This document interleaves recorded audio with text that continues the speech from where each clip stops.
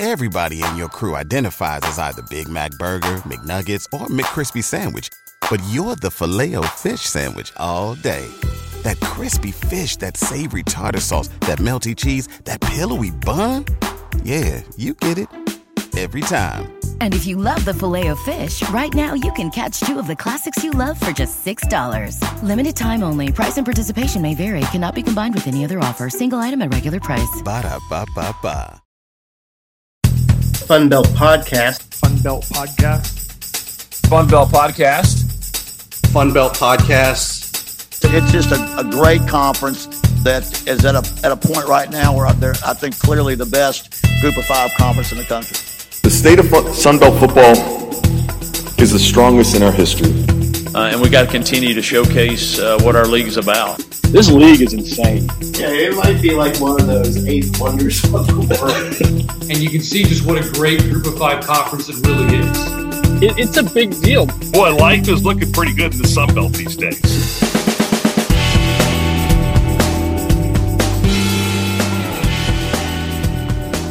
Back for another episode of FunBelt Podcast. We talked about the Sunbelt West last week. This week, it is the gauntlet that is the Sunbelt East.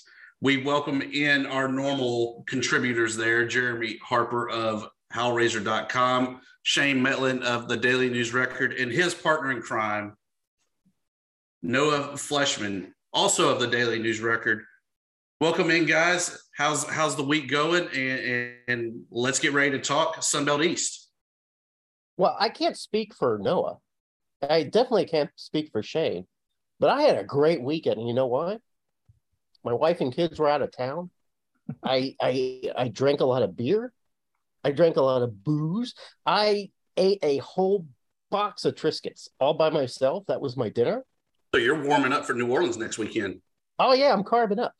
I ate like a whole tray of cheese. I lived the life. Yeah, so I hope Megan, my wife, doesn't hear this podcast because I told her I was very productive, but I wasn't. I was the least productive I've ever been, and I'm very happy. One of our listeners, Jeremy. No, Megan, my wife does not listen to this podcast. So we get ready. Next week is the big week of Sunbelt Conference Media Days down in New Orleans. Uh-huh. It feels like it's App State and then everyone else. No. We ask our resident James Madison guys to kind of chime in on that. What's the feeling of the Sunbelt Conference East as y'all come in? James Madison picked with 6.5 wins as their over-under on the season, but they still got to go through Boone, North Carolina, with the Mountaineers at 8.5 wins projected. Yeah, well, I don't necessarily see them winning in Boone, but I think JMU is going to be pretty solid. Like whether or not they translate that into a winning record, I think is kind of up in the air, but I think they're going to be competitive pretty much in every game this year. But yeah, I mean, you mentioned App State. I also think Marshall's going to be very good. I think Coastal potentially is very good, depending on how far the quarterback position can carry them, would be my take on them. Yeah, I just think 6.5 wins is kind of high, especially for a team making the jump for the first time to the FBS. But I think that's like where Shane and I talked about it before. And I think that, that's probably the ceiling for them. But I think that, 4 to 5 wins is probably more realistic kind of going to year one. I mean, it's a big time jump and you only have one FCS team on the schedule. So I think it's hard, but I think that, 6 is doable, but it's not. I don't think that's going to be the floor. I think that's more the ceiling for them. When it comes to programs jumping from the FCS and to the Sun Belt specifically, we have seen Thibs, we have seen sort of a balance between programs that weren't quite ready and needed a few years to sort of get a little bit of that experience beneath their belt and get ready. And I'm talking guys like Texas State and Georgia State and South Alabama. And then there have been some programs that didn't really need that sort of lay period at all. And I'm talking about Appalachian State. Georgia Southern had some really good seasons. So what is JMU? Are they going to be another Appalachian State Georgia Southern, or are they going to be a Texas State and a South Alabama that kind of needed a few seasons to figure some things out? They're closer to where Georgia Southern and Appalachian State were when they made the jump, but they're coming into a tougher conference. The Sun Belt right now is tougher than it was when they made the jump. So I think that'll be the difference between the number of wins, and they're not going to, finish first like Georgia Southern did their first year, because there was no Appalachian State like Appalachian State is now. There wasn't a Heisman caliber quarterback in the league at that point. There's, that's the big difference, I think. And I'm not quite with Noah on 6.5 being the ceiling necessarily, but I think it depends so much on, I hate to put it all on one guy, but if JMU gets an excellent season from Tonsa Teo, they could beat anybody at quarterback. They could beat anybody on the schedule. If he's mediocre or throws a lot of interceptions, which was sort of an issue for him at Colorado State, they might really struggle. And, you hate to put so much on one guy, but I really see that being kind of the key for JMU this year. Is he's a little bit of an unknown in this system. And, if he can move the ball without turning it over, I think JMU is going to be pretty tough to beat at times. Well, one thing, and I'd love to hear Noah's perspective on this, is that what I've noticed what separates a great team in the Group of Five and in the Sun Belt and what sort of determines a team that struggles is depth. The starting 11 on either side of the ball can be just as good as anybody, but it's that depth. And coming in from the FCS, do you feel like JMU has that depth to compete, or is that going to be where it's going to take a couple seasons to really build up? Yeah, I think positionally, if you break it down by position, some positions have a ton of depth. I mean, running back is probably the most deep room that JMU has. They had 2 running backs last year that were out for the year. They're back healthy, and they've got 9 guys. A Pitt transfer just left after not playing it down for JMU. So obviously it's a deep room, but quarterback's kind of a question mark right now. I mean, Todd Centeio is obviously the presumed starter, but they're still technically being in a battle. And I mean, they lost Demonte Tucker Dorsey, their starting linebacker. So linebackers going to be super young, but I think they're kind of in the middle of the road. They're not a super deep team overall, but they definitely have a lot of positions that are deep, but there's also some that are thin throughout. Yeah, I mean, Noah really kind of summed it up. They had guys from Boston College and Pitt who were starters in the ACC who came and left before the season started because they weren't going to crack the 2 deep. They're deep in some of those positions, but then linebacker and cornerback and some other areas are big question marks going forward. So there's no real solid answer on that. They're deep, really deep some places, and they're not so much in some other key areas. So that's going to be a question mark, is where they stay healthy and where they don't. And, maybe they'll end up moving some guys around because they're so deep in some areas. I don't know. Yeah, I would say they're probably deeper offensively than they are defensively, kind of at this point. I've Thibs and I have talked about this on the show a couple times, especially in relation to talk about Georgia State, and Texas State early in their times in the Sun Belt when they first entered in. That we would talk about something called FCS mentality, and FCS mentality is simply you're kind of like the team is kind of holding on to processes that made them successful as FCS programs, but now you're playing in an upper tier where you need to devote resources and money to certain places that you might not be used to putting money into. I don't see that from JMU. I don't see the FCS mentality happening for JMU. I see money already being spent on the programs, on facilities, on all sorts of things. Do you agree with that? And can you give me some examples about how JMU is going to avoid that kind of that stumble? I think, for the most part, you're right on, especially when it comes to facilities and things like that. There's still some areas where, Signetti's still asking for more staff, somebody who's full-time recruiting. He's still doing a lot of grunt work himself, let alone all his assistants and coordinators and everything. So I think that's a big thing. for JMU is probably like the biggest when it comes to the investment is, they want some more staff behind them. Like they're not even like quite to the Sun Belt level in that regard. But I think that's probably like the main thing when it just comes to investment. And I think that's going to come, but they're probably a year or two behind some of the other programs in that regard. Noah, do you agree with that? I do. I think that, their actual facilities are kind of already up there. They just need to level the playing field with staff. And that, when we talked to Signetti in January, you kind of talked about that's probably going to take a year or two to kind of get up to speed and getting everyone hired and getting the budget set for that. But I think their stadium's nice. It'll fit in. And maybe the only thing that they're missing facility-wise is probably an indoor facility, but I think that'll come down the line. But that's probably the top thing that they're missing right now outside of what they already have. But I think they can live without it for a couple of years. They did in the FCS and it worked out. But I think that's probably the next move, that if they're going to build something, it'll probably be an indoor facility somewhere. So James Madison really picked in the middle of the pack there, 6.5 wins, so to say. Looking at the bottom, is it more surprising to see Georgia Southern at 4.5 or Old Dominion at 4.5 as they get ready to kind of go through that rebuild at Georgia Southern and Old Dominion coming into the league?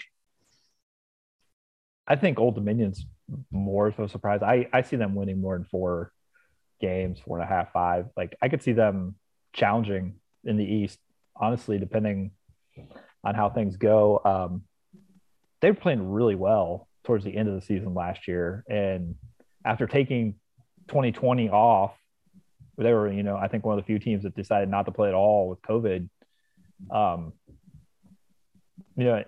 It made sense that they started out slow last season, but they were really competitive Conference USA in the second half of the season. They took Marshall down to the wire. I think they could have a chance to be really competitive and probably get back to a bowl game like they made it last year. So why do you think that the prognosticators only see 4.5 wins from them?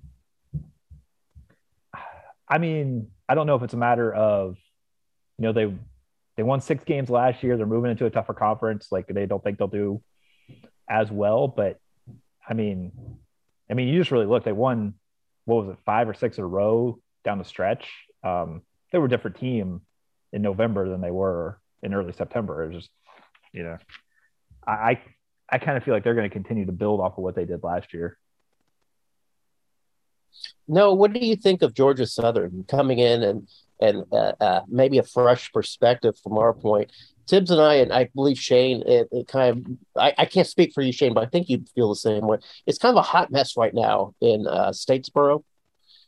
And we've got the new coach there, the celebrated coach Clay Helton coming in, going to do some things that we haven't ever seen in Statesboro before. What's your take on Georgia Southern? I'm glad you said Clay that way. I know. I always call him something else. No, yeah, I think, you have a new coach. They have a new quarterback as well coming in from Buffalo. So, I mean, obviously it's going to be probably a work in progress. And I mean, it's a tough conference. You have a new coach and a new quarterback. It's not anything easy to do. And I think that, they could struggle. I think it probably will be a struggle, not as much of a struggle. I mean, I don't think, we can turn it back to like a JMU point of view. I don't think that JMU struggles as much as Georgia Southern might this year, just based on having a little bit more stability in a program. But obviously taking over a program, a guy that at least knows how to run a major program, so coming in, it's a group of 5, and at least he can get it on its feet, but it might take a couple of years to, install everything with Coach Helton and getting everything like that underway. Yeah, I think, you switch styles so drastically. They've had some sort of option football there for so long. All these guys, basically, Noah such they had to go out and find a new quarterback because they needed somebody who could run a different system. I'm sure it's similar for offensive line, receivers, everybody. Nobody was really recruited to play this kind of football. So I can see it taking them a few years. I imagine Clay Helton's probably going to end up being a pretty solid hire for them, but I don't know if it's going to show this year. It's immediate results. I think that he's inheriting a pretty big mess, that he is the right guy for the job. He will get it done. I just don't think this is the year. So I would definitely take the under there at 4.5. I just don't see them competing this year in the Sun Belt Conference. I would love to be wrong again, as always, but I think that they're going to get a good false sense of hope when they open up against Morgan State in the opener. I think that they're going to trounce the Bears like there's no tomorrow, but that'll be the highlight of the season for them. They may sneak in and get a few more wins, but I just don't see them being the team to beat this year.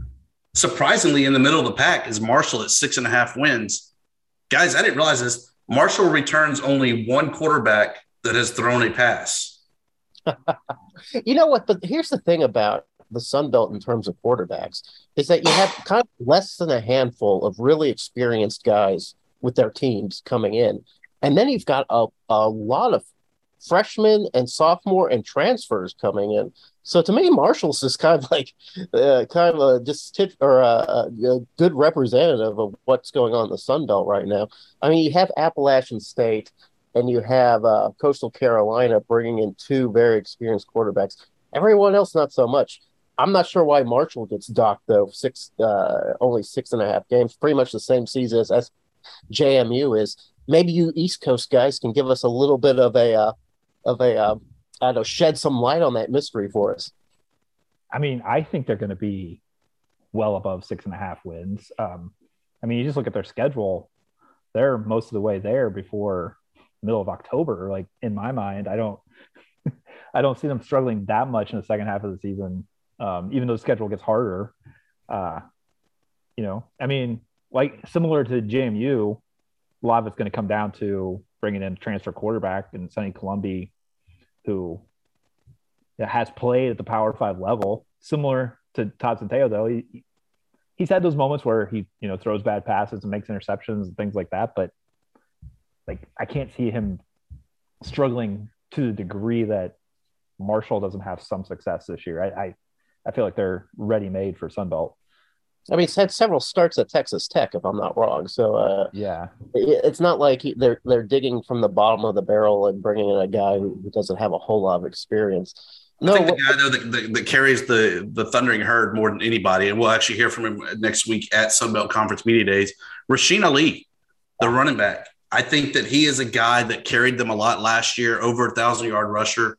He almost single-handedly beat the Raging Cajuns in the New Orleans Bowl. So he's got what it takes, we know, to play in the Sun Belt Conference. Oh, and he's just an exciting guy to watch. I was watching him playing against Appalachian State early in the year last season, and I was just astounded by how this guy changes the game for the Thundering Herd.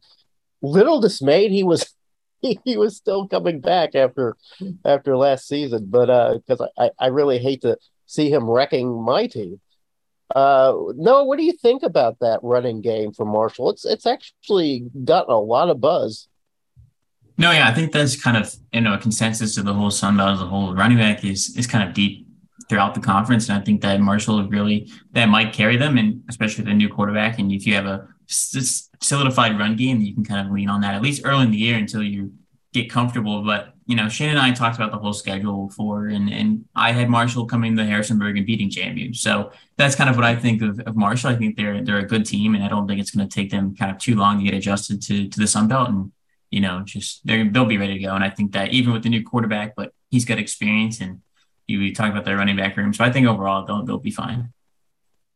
Is the pressure, you think, this year on Georgia State to kind of repeat what they were able to pull off last year?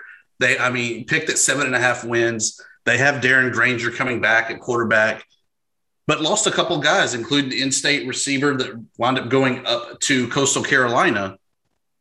Is this really the Panthers' year to shine, or is this a year that they're maybe a little bit of a letdown for us? I'm predicting letdown, and and only because I think Granger's a great quarterback, but they did lose that great wide receiver Pickney. I always have a hard time with that one, but he went off to Coastal Carolina. The strength to me of Georgia State will always be that offensive line. If the offensive line plays as well as it did last year, they should be in the hunt. But I just can't help but to think back of how things started last year. They started off with that heralded quarterback. His name slips my mind, but for 2 games, Cornelius the fifth, whatever. Brown. Yeah, Cornelius Brown.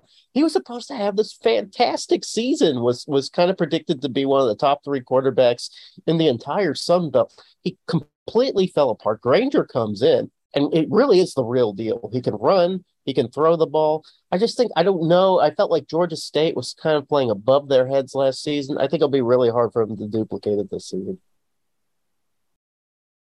Yeah, I mean, if you look at who they're playing this year, it's not an easy schedule. I mean, they make road trips to Marshall, App State, and JMU, but they also have non-conference games with North Carolina, South Carolina, and Army. So, I mean, not an easy, that's 6 games right there on their schedule, and that's not an easy start. So, I think that itself is a hurdle and obstacle to get around.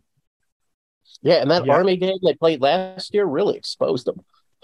They got trashed by Army last year. So I hope they've lost. I hope they've learned some lessons from that. Yeah, and if they don't take care of business against Charlotte, I think is the Conference USA team that got on the schedule. Like that first 5 or 6 weeks of the season could be rough. And I mean, if you're sitting there with 1 or no wins midway through the season, then you got to try to keep everybody together and positive moving forward. Getting into a tough conference schedule, it could be rough on them if they don't come out of the gate pretty strong. I definitely think that third week there is the big week in the Sun Belt Conference where you'll really kind of know who the pretenders and who the contenders are. To me, in that third week, as you said, Charlotte, Georgia State game, but I think the Georgia Southern UAB and then opening up conference action of Troy App State are really going to be some games that really make or break people's seasons. I don't know if we want to get into it full steam today, but I really think week 1 is going to be huge for the Sun Belt as a whole, just kind of setting the tone and making sure people kind of, have a positive outlook for the Sun Belt, because it really kind of will determine, I think, how people look at the conference going forward after they start beating up on each other. Yeah, and when you look at the East, they did not do themselves a lot of favors with that first week scheduling, Thibs. You got ODU opening with Virginia Tech. You've got JMU opening up with always a tough Middle Tennessee group, and Georgia State with South Carolina. And then, Army taking on Coastal. And Army always makes their the first of the season opponents look like idiots with their strange offense. So this is going to be a really tough order for the Sun Belt East, which is going in looking to be the toughest conference or toughest part of the conference. May not look so tough after week 1. It definitely gets started on that Friday night when Virginia Tech does travel to Old Dominion. Is there a lot that you can really take away from that Friday night game of do you feel that it really does set the tone for the conference? Or do you feel that those Saturday games like the North Carolina App State games are going to be more in line of what we can expect from the Sun Belt Conference? I think both ODU and App State have a decent chance to win at home. And I think if you get one of those, that's going to be pretty big. Like Jeremy said, beating Army week 1 is always a challenge.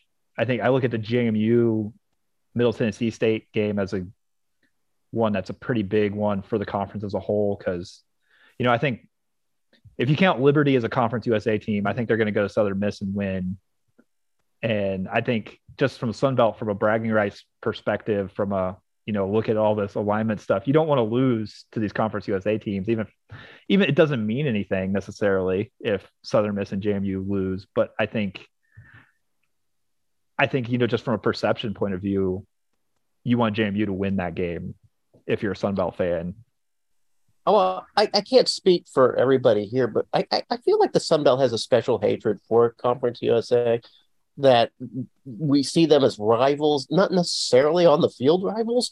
We seem to see each other as business rivals, whether we're taking acquisitions from each other or not. So it would be nice, yes, to see Sun Belt programs put a thumping to Conference USA, because the last thing we need to hear from them is, gee, we're the strongest conference. So we don't really need any of that bullshit. That's for absolute sure. Thibs, aren't we getting into the hairy part of the Sun Belt East? We are. And so my question to you, who do you think is your favorite and who is the dark horse for the East? And I'll kick that off. I think the favorite is still App State. I think with them returning the people's running back, they returned Chase Bryce. Yeah. Sean Clark's back. We know that he has things well in hand for the Mountaineers. I think it's theirs to lose in the East. To me, the dark horse, though, that is going to come in and make a lot of noise in the East. All right, go ahead. Your Thunder and Herd is my pick, the dark horse to win the East.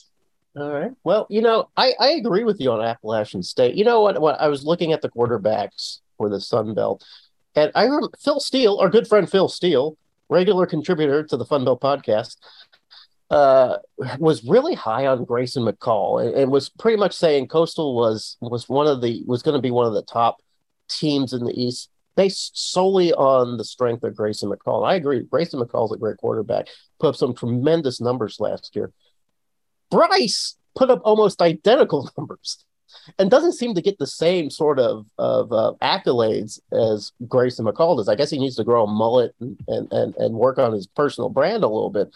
But Bryce is every bit as good. The only thing Bryce has that's a little different than Grayson McCall is Grayson McCall's a little more careful with the ball. He doesn't throw so many interceptions. That being said, I think Bryce is on tap for an amazing year this year. I don't see Appalachian State losing the Sun Belt East. But if there's one team that can cause some problems in the East, that could maybe be the fly in the mustard.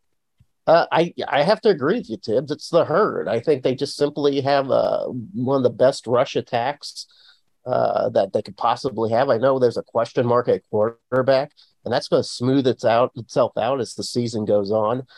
And if I had a really, really, really dark horse, guys, I'm going with JMU. We don't know much about JMU. JMU has that sort of Georgia Southern, Appalachian State mystique about it, that when those two teams entered the Sun Belt back in, 2014 or 15 or whenever it was, we didn't really know a whole lot about them. We just knew that they were solid programs. We didn't realize how far along they were. And if JMU is in that sort of ballpark, they could be the guys that are really causing some problems. I think if you're right about JMU, it's going to be because, like I said, one, they got really good play from Todd Centeio, and they had better injury luck than they had last season. They're going to have to stay healthy against, teams that are going to beat up on them more week to week than they saw last year. I mean, just, they were able to pull guys in the fourth quarter of most of their games last year. Not going to be the same situation this time around. We'll see how much that kind of piles up as the season goes along. I still think, one of App State, Coastal, or Marshall is going to be in a championship game when it's all said and done. What you got, Noah? I guess I'll just stick with the App State train. Obviously, for everyone's kind of already touched on that. Out. No, we need some kind of controversy. Say something like, "Oh, I think it's Old Dominion." Well, Georgia Southern's gonna win it all. We already know, but they probably will. But I think that App State's just too good to not really lose it unless something crazy happens with injuries or whatnot. But I think someone making noise. You talk about JMU, and I think it comes down to quarterback play, but also comes down to their defense. Because they lost a lot from the defense a year ago, and that was a defense that got them to the FCS semifinals and played pretty well throughout the year. And now they lost their defensive leader in Diamante Tucker-Dorsey, who's at Texas now, and they're gonna have freshmen and sophomores at linebacker to start the year. So obviously not an old thing out there, but the secondary is gonna be old. So you never know. And I think, that's what's going to power JMU. The quarterback is one, but I think the defense as a unit is probably going to be the question mark going into the year. And if they step up to the task and play, these quarterbacks that they only saw once a year, non-conference play of, it's a legit quarterback. Now you're going to see it every game basically. So I think that's the question is, can they keep up with an FBS quarterback and FBS offense as a whole? And that'll be the question. So you're taking JMU to win the East.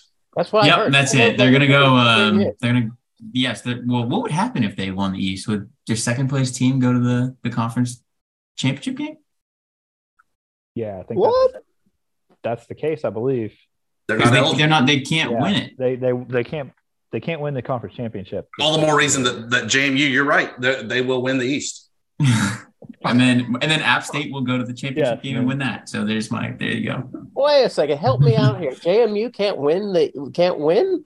They can't play in a bowl game. They cut the transition period in half, but this first year they're not eligible for the conference championship or bowl game. You know what? That's why we have you guys on to educate me. I'm sure Thibs knew. Yes, Thibs probably knew all about that. But you know what? I've been eating nothing but cheese and drinking beer and booze all weekend. It was probably in my head at some point and it just evaporated. So sorry about that. That sucks for JMU. It would be cool, though, if you won it and just sort of sat back and said, nah, we're good. We're just going to enjoy the trophy, and that's it. Crazier things have happened in the good old Fun Belt. So with that said, Noah, obviously you were not here last week. JMU, when they win the East, who are they facing in the West? Who are they going to face in the West? You know, I could get really crazy here and just say someone like, you know, Arkansas State or something, but I think we'll go with Louisiana. I think Louisiana will keep it going.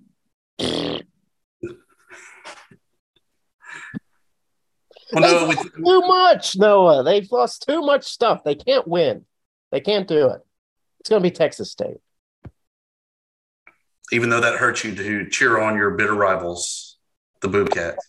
Well, I wrote a story in Hellraiser saying I really need their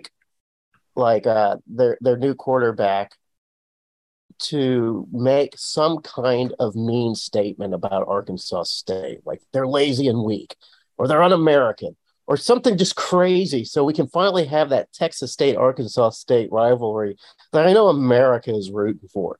It's just not quite there yet. So I'm hoping that this Lane Hatcher being the starting quarterback for the Bobcats, which is even a certainty, they've got a couple guys out there that could do that. That would be tremendous. That would be a tremendous thing because we really need that sort of hated rivalry. We just don't have that regional setup that has that natural rivalry like you guys got. So I'm hoping there's some hatred steaming for the Bobcats in Jonesboro. I hope that recipe finally comes to fruition. Just a hate pie that we can all bite into and really enjoy it come November when the game finally happens. We'll just wait till realignment brings Memphis to the Sun Belt, and then that'll be a great rivalry for Arkansas State. We hate Memphis. I know. I know. That would be great. We would love that. But we'll probably all be absorbed in the new Big 12 at some point. So we can all. No. No, that's not happening. Southland or bust. We'll just swallow the pride and go down. Hey, that's the FCS mentality I was talking about there. You need to get out of that, Thibs. I know ULM, is struggling at all facets. It's not time to give up, Thibs. It's time to double down. Make your donations. We're talking the East right now, Jeremy. Okay, I'm sorry. The East. So JMU to the ACC is what's going to happen. No, don't. No, we appreciate you joining us tonight on Major League Baseball Draft. Give us your quick hit there, JMU, with one of the top collegiate players there of Chase DeLauder. Where do you see us hearing Chase's name in the draft, which by the time we publish this, it'll already be out? Yeah, I think he gets picked kind of in the 19 to 25 range. I mean, there was a bunch of mock drafts, as there always are, and that's where most of them have them, going. I think if we're going to go somewhere with a specific pick, I'm going to have him going to the Mariners at 21, just because the Mariners GM is a VCU alum. I'm a VCU alum. I think, he'll make the right pick and take, Chase DeLauder, who entered the year as top collegiate outfielder, and now he is in the top 5 still there, but, a couple injuries kind of hurt his stock a little bit. But 21 is where I'm going to have him going, Seattle. Now, Noah, are you a classic MLB draft dork, one of those guys that stays up for all 3,000 rounds and sort of does sort of the analysis where they're going to go, if they're going to make it to the big leagues or not, what trade should be done? Are you that guy? No, well, luckily it's only 20 rounds this year, so no. But, I'm the guy that has the MLB draft tracker on my phone, and, I follow it, and we'll see who gets picked in the 19th round on Tuesday. But other than that, no, I'm not going to stay up and watch not going to tune in at 2:00 tomorrow to watch, the 10th round happen. Shane, are you that guy?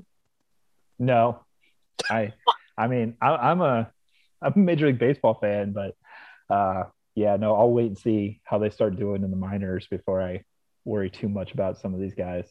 But Shane privately said, he's making his debut tomorrow. So what was that? You said you don't remember when you said DeLauder is going to debut on Tuesday after the draft? Oh yeah. Oh, of course, yeah. That was awesome.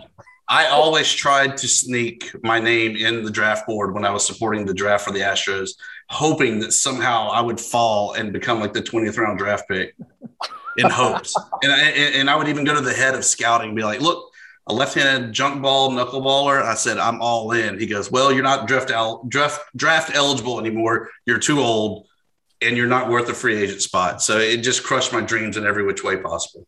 You've got a knuckleball? Yeah. Whoa. Okay. Well, we'll have to see that in New Orleans when we get together. Shane, are you going to New Orleans? I am not. No, Noah's going to be there for us. I'll be doing some remote access things. We'll be represented. Noah's got it in control, but yeah. You know what? It's just too bad, Shane, because I think we could have used your guiding hand at this, your wise counsel, and you're just not going to be there. You'll be there online. That's great, but we could really have used your physical presence. You know what? I went up to dinner the other night, and the place had beignets on the menu for dessert, and that was the first time I was really kind of like, I probably should have gone.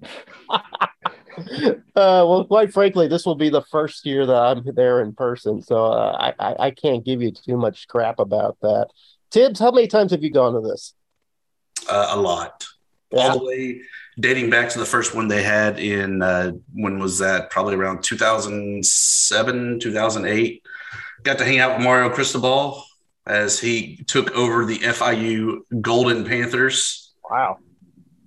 Been there for Howard Snellenberger playing craps on the riverboat with Rusty Smith, the All-American quarterback there at FAU. Yeah. Hung out with player Michael DeZormo for the Raging Cajuns. Hang on. So what can Noah and I expect? We're newbies. Noah, have you been to this before? No, of course not. Why would you?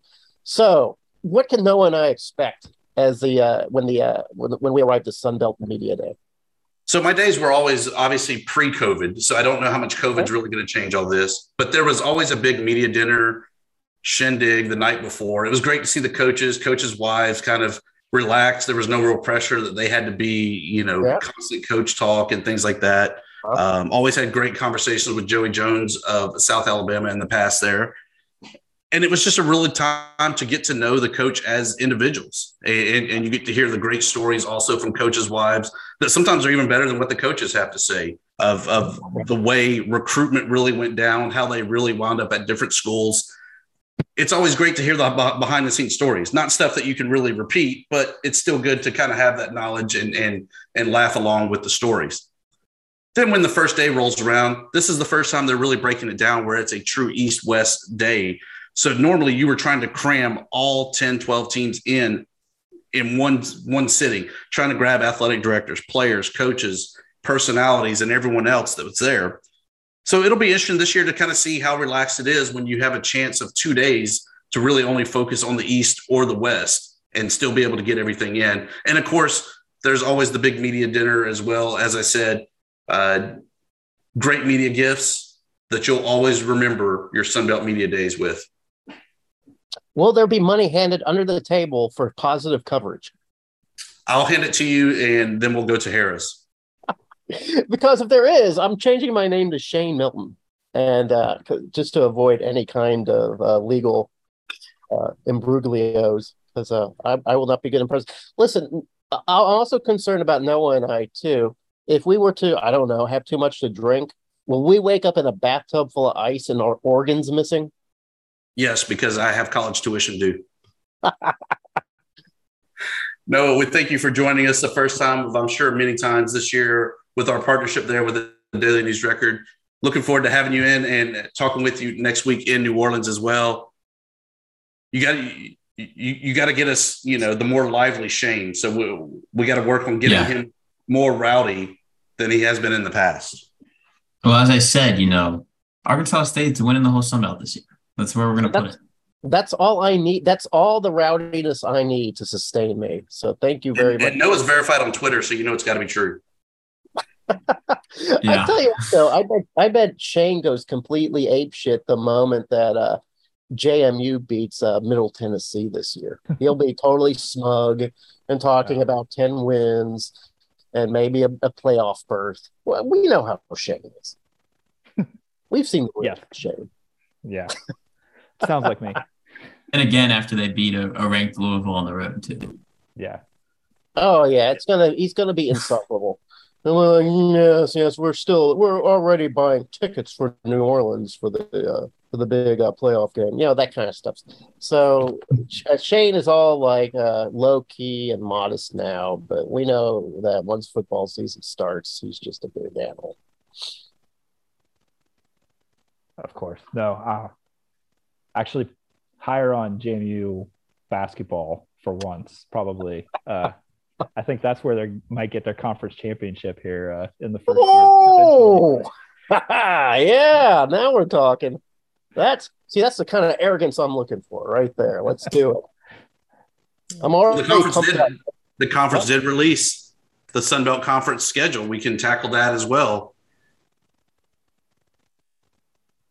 It's a mess. It gets started as always, right at the end of the year. Yeah. Late December. What are your thoughts there on your team's schedule? There was some grousing amongst circles around Arkansas State about some of the trips, that they weren't paired very well.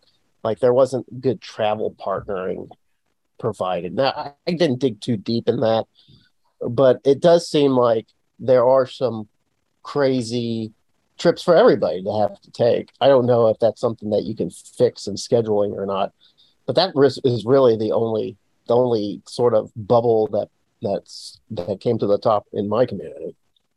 Yeah, I mean, you look at even the ULM schedule. They open up at Texas State, then go to Arkansas State before returning home for several games. It's a mess. And then later in the season, you have them going to Troy, to Marshall, and James Madison. The only kind of road swing they have that makes sense is at Southern Miss, at the Raging Cajuns, and then at South Alabama. That's the only real regional draw that you have there. Yeah. I kind of wonder, to some degree, there was a lot of talk at the conference meetings and everything.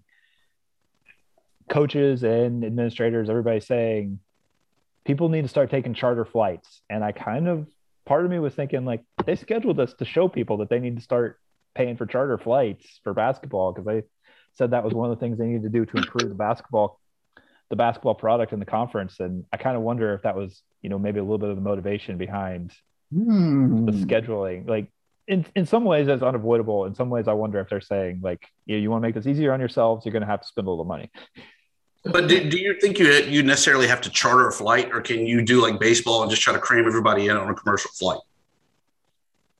Potentially, but then there's also, it's not easy to get from Huntington to Hattiesburg or, wherever some of these places are. If you're going from Atlanta to wherever, you can find commercial flights pretty easily. It gets tougher with some places. If you're playing at JMU, you're either flying out of a tiny airport that has 2 flights a day, or you're getting on a bus to go to DC or Richmond or somewhere to get a commercial flight. So there's some challenges depending on where you are in this conference as far as, travel. Yeah, I mean, I don't think you're flying in and out of San Marcos. You're definitely making the small trip over to Austin or even over to San Antonio. So I definitely think there's buses involved, regardless where you are, to jump on a flight, short of, the Atlantas or anything like that. Monroe with its international airport there, and you can go to Dallas, you can go to Atlanta. I tell you what, when you guys make that first winter trip to Boone, that will be a challenge. That's a challenge for anybody. Yeah, Boone, especially in basketball, it seems like they're unstoppable at home, and it's simply because it seems just to suck the life out of you get into Boone. It's like you have to fight the Visigoths to get to it. It's impossible. Agree with me, Thibs. Yeah, Boone sucks to get to. Even on a charter flight, when you fly into Hickory and then have to bus to Banner Elk to spend the night in a motel, not a hotel, motel, external door, with it white stuff falling from the sky. That is not meant for us Southerners. Oh, yeah. Every time they have like an aerial shot of the Appalachian State campus, it's like, it looks like beautiful. It is, but it's hard to get to. It's like going to New Zealand. It's impossible. It's supposed to be, in the East Coast. It's not. When we fly up there, Jeremy, I'll just push you out of the plane. That might be the easiest way to get to Boone. No parachute, though. Yeah. Oh, well, that's fine. I'll just roll out. Stuntman roll. Thibs, let's do our parting shots. I love it. Yeah. What do you have for us there? Who, me? No. Promos and parting shots there, Noah. It's our chance to kind of plug your site, plug what you're working on, give a parting shot around the news world, sporting world, and so forth. You can always follow me on Twitter. We can always do that. But, you can always get ready to get – I got some golf stuff coming this week, so just stay tuned. We got some – JMU, the golf world is all of a sudden popping off. They had someone at the Open. They've got a woman going to the U.S. Women's Amateur. So, I think we got some golf stuff coming up. Shane, what do you have? All right, for parting shot, I'm going to go Vinny Pasquantino again for the ODU people. Homered yesterday. He's hitting the ball like for my Royals. So that's my parting shot again. Hopefully that continues. He got his vaccine, so he got to go to Toronto. I'm like half the Royals. So very, very happy with him right now. So for the ODU fans, we're simpatico when it comes to Vinny. For a little plug, coming soon, hopefully, I don't know exact launch date, but there's going to be a lot more Sunbelt stuff on the DNR website. Have Sunbelt Extra stuff coming up. So hopefully have more solid information on that here in the next week or two, but people can look for that and search for Sunbelt Extra on Twitter if you want to start following that, and we'll get some stuff. My shout out, Thibs, is about your favorite sport, and that would be golf. I want to shout out to the Aussie who won the British Open early this afternoon. It was nighttime wherever they were playing the British Open, but it was early afternoon here to Cameron Smith, who won the Open in spectacular fashion. I think he had something like 7 birdies in a row to catch up with Rory McIlroy and used his putter to make these just amazing one-putt shots to win the British Open. So congratulations to Cameron, who looks like a guy who might know where a secret cigarette machine might be. If you see him, you'll understand what I'm talking about. Also, check out Hellraiser. I dig shallowly into the quarterback situation for every team. Take a look at it, see who's coming in, who's coming out. There's a lot of new faces showing up behind center for the Sun Belt. On WarhawkReport.com, had a recent sit down with President Ron Berry to give updates of Warhawk athletics as well as the other side of the bayou on the academic side. So all of that is up, along with a link to the recorded video of that interview. Now, are you guys joining the Southland? Is that why you mentioned that earlier? Is that what we're going to find out if we not in the least bit? And there was actually a great story that he told on there about when Keith Gill first became commissioner, and he had a meeting with a chancellor that was the overall of the presidents. Kind of a frank discussion that happened of that chancellor wanting to know what ULM's commitment was to athletics and how they were going to be competitive in the Sun Belt. And so Dr. Berry really kind of rehashes that story and gives a lowdown on that. In addition, the parting shot, guys, the realignment is still happening. But as we talked last week with Phil Steele about, I don't think anything's going to happen in the Sun Belt. I don't think anything's going to happen in the G5 as a whole. I think you're just going to see the cannibalization of the P5. They're going to kill one another off, and we're all actually going to benefit from it when we can have our own true national title amongst the G5. Wow, I like it, Thibs. Bold predictions. I think it's a strong possibility. I think the Sun Belt's in such a good spot to just sit and wait and see what happens. And if they jump on something, that's fine. If they keep the 14 they have, like, everybody loves it. Like, making the moves they made a year ago are going to pay off pretty strong for the Sun Belt, I believe. Absolutely, Shane. You know what I felt like the last round of realignment, I felt like there's a lot of stress to do something, to make a splash, to show that you're in it for the long haul. I feel like right now the Sun Belt's sort of in a position of power, doesn't really have to do anything. They can just sort of let the chips fall where they fall and take advantage in any way they can. So absolutely, we're in good shape. The rest of the college football world could fall apart, and Marshall still wants to play Appalachian State every year. Jamie still wants to play ODU every year. Yeah. Arkansas State and Texas State are going to be a rivalry eventually. Oh, the hated rivalry. That's so heated, Shane. I mean, there is just nothing but vitriol between here and San Marcos. I wish that you could feel the hatred that's going on between the two all the way out where in Virginia. I know you can't quite feel it from there, but I'm telling you, it's hot. I know that Thibs feels it. You feel it, right? Don't you, Thibs? You feel the hatred. Yeah, go Boobcats.